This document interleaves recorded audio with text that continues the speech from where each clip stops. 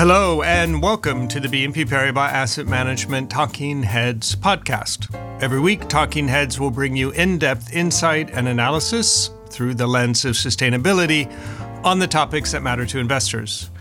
In this episode, we'll be discussing disruptive technology.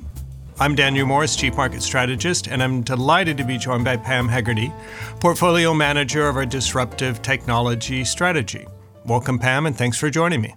Hi, Daniel. So glad to be here, and thank you for giving me this opportunity. So we'll talk about disruptive technology broadly, and I guess if we think about the times that we live in, we've had, I guess, more than our fair share of disruption over the last 2 years, 5 years, 15 years.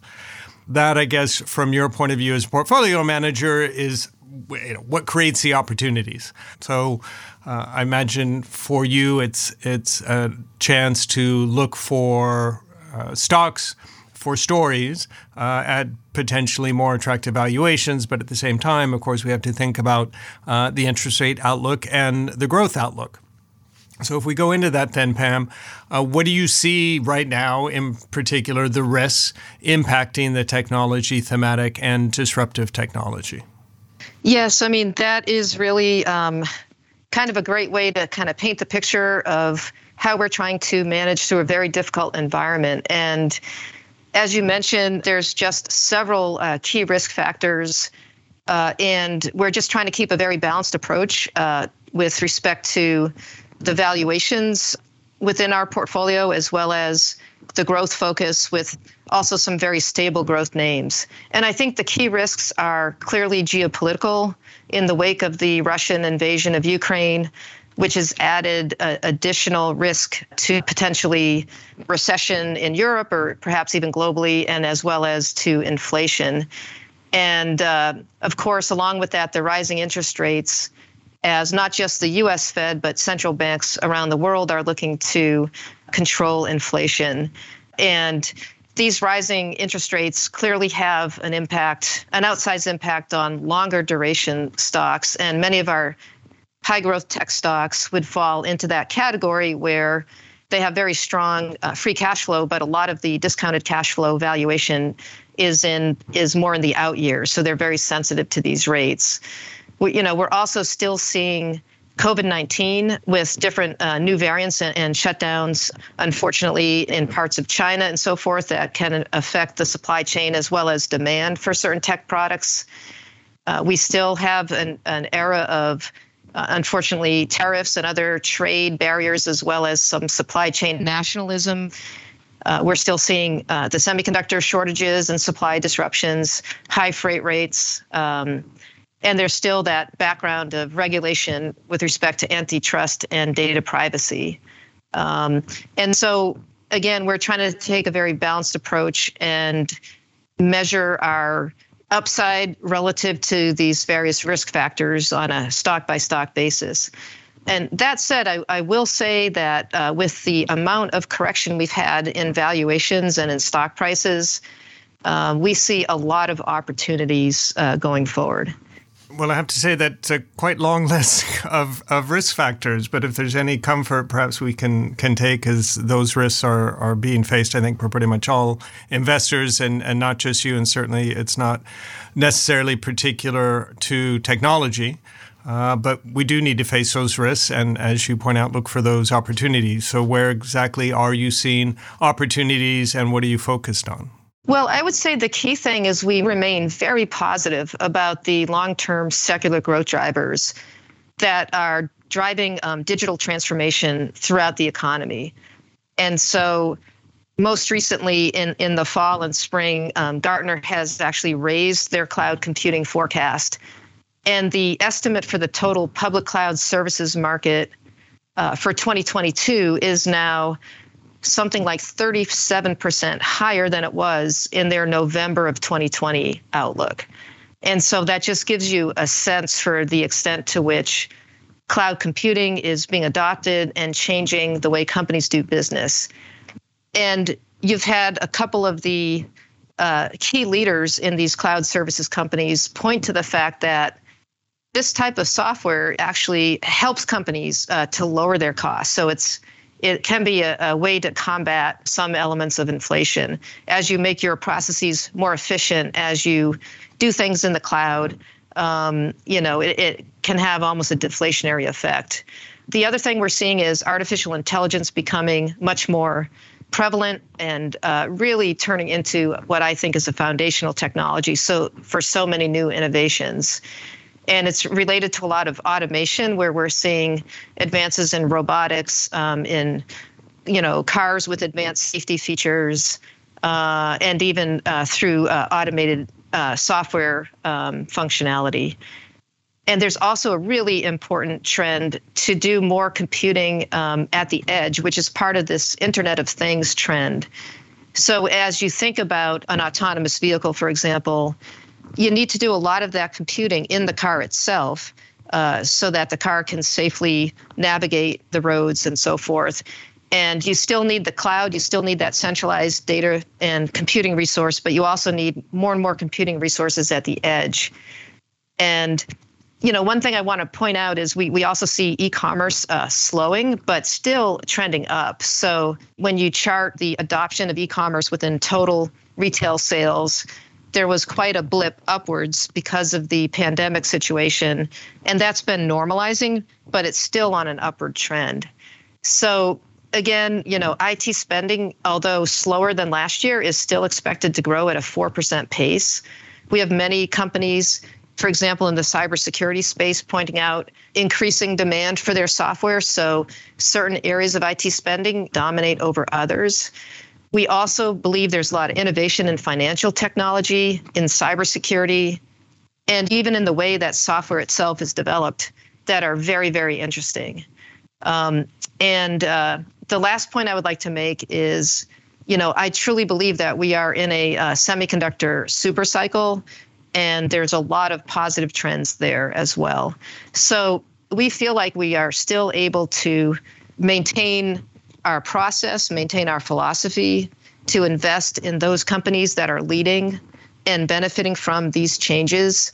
And by really sharpening our pencils around valuation, we see a lot of opportunity at this stage. If we think about a little more of the opportunities you're looking at, I guess, as we know, it takes differences of views to make a market.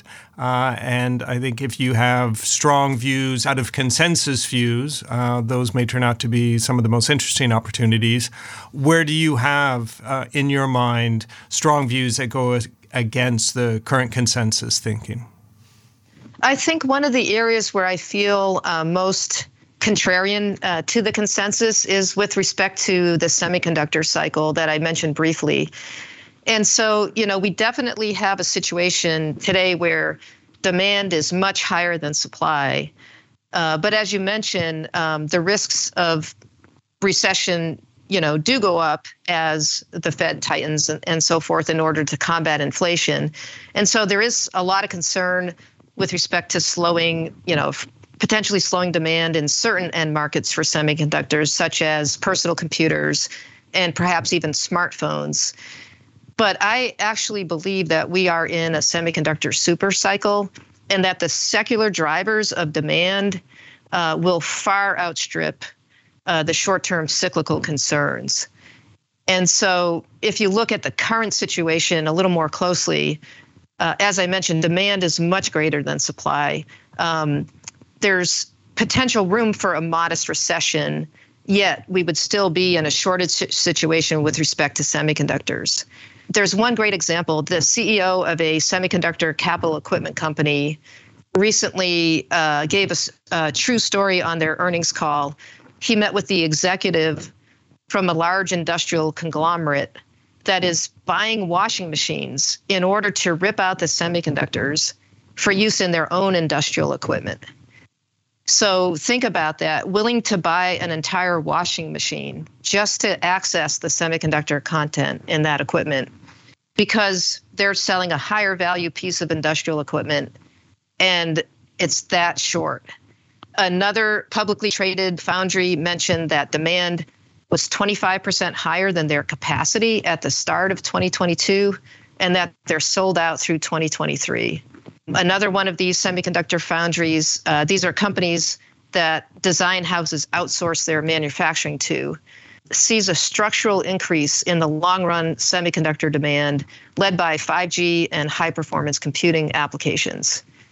They also expect capacity to remain tight through at least 2022, and they're working hard to ramp their capacity in 23 and beyond.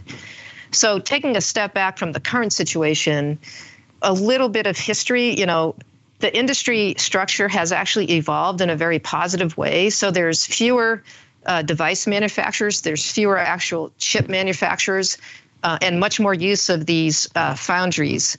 So outsourcing the manufacturing to fewer companies.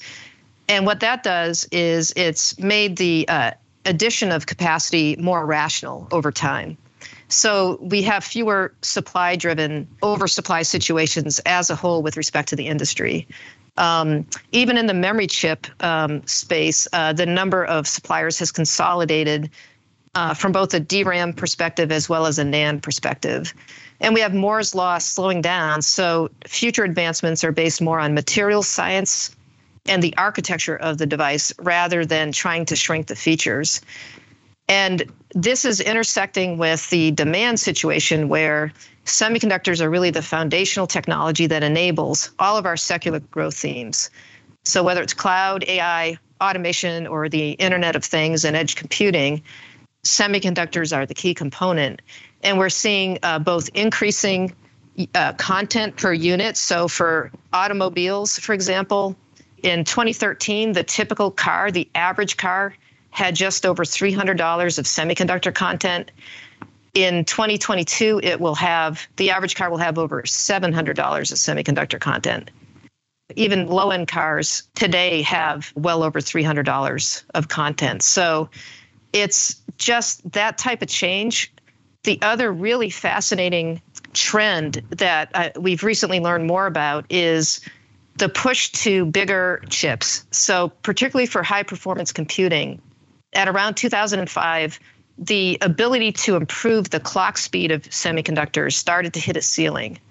So the large makers of the central processing units, the key components for computers, whether they're servers or PCs, they started to make the chips bigger. So you use more what they call cores per chip. And basically what's happening is this trend is continuing. And even if unit growth is in the low single digit for PCs and servers, the actual area of the wafers that are needed to build these chips is growing at a high teens percentage going forward. So that creates a lot of demand for semiconductor capital equipment and for the materials that go into manufacturing those semis. So we really believe that these long-term trends are very important. And the way that we play this is in multiple paths. So we own a company that provides specialty materials to the semiconductor segment. We own some of the equipment suppliers. We own companies that design the key chips that are used for these trends. And we also have exposure to the foundry part of the industry. So we really believe that's non-consensus. Most of the street is hyper concerned about short-term inventory corrections. And to that point, we do acknowledge that as a risk factor, but we believe that any such inventory correction in the short term is most likely to be isolated to very specific end markets. And because the end market demand for semiconductors has diversified so much, we've gone from the age of mainframes to the age of PCs and then to smartphones dominating semiconductor demand. And today it's really these high performance computing applications like AI, cloud data centers, autonomous vehicles, and so forth that are driving the demand, along with the need to have a lot more electronic devices at the edge. So sensors and more equipment, industrial equipment and consumer equipment tied to the internet. So we think that this diversification of end markets makes the industry less volatile over time. And in fact, the data shows that the standard deviation of the year-over-year unit growth in semiconductors has declined from 12% in the decade of 1992 to 2000 to currently closer to 8%. So the industry itself, the unit growth of the industry is still volatile, but it's less volatile than it has been historically. And that would argue also for higher valuations for these companies. So I think it's a very non-consensus view, but we're sticking to our positive outlook for the semiconductor industry. If I can perhaps summarize some of the things you've shared with us, Pam, we started off with a list of the risks that we all face, be it geopolitics, recession, rising rates, and so on. But if we step back and think about the world we live in today and the fundamental challenges we face, one of the key ones is simply a lack of labor. And the way businesses are going to respond to that is to invest in capital and ultimately to improve productivity. And that's really going to be dependent on technology. So we can certainly anticipate greater investment in technology. And you talked about these long-term secular growth drivers, digital transformation, artificial intelligence, Internet of Things. And despite these challenges, none of us think that any of that is going to go away. And your last point was your out of consensus view and a positive view on semiconductors and your belief that we are in a super cycle that is going to predominate over any of the short-term cyclical challenges the industry may face. Well, Pam, thank you very much for joining me. That's it for this week's episode of Talking Heads. If you would like more information, please reach out to your BNP Paribas Asset Management contact or check out our Investors Corner blog. We recommend subscribing to Talking Heads on your favorite podcast channel. You'll receive your podcast episodes every Monday afternoon. If you like the podcast, leave us a positive review and a nice rating.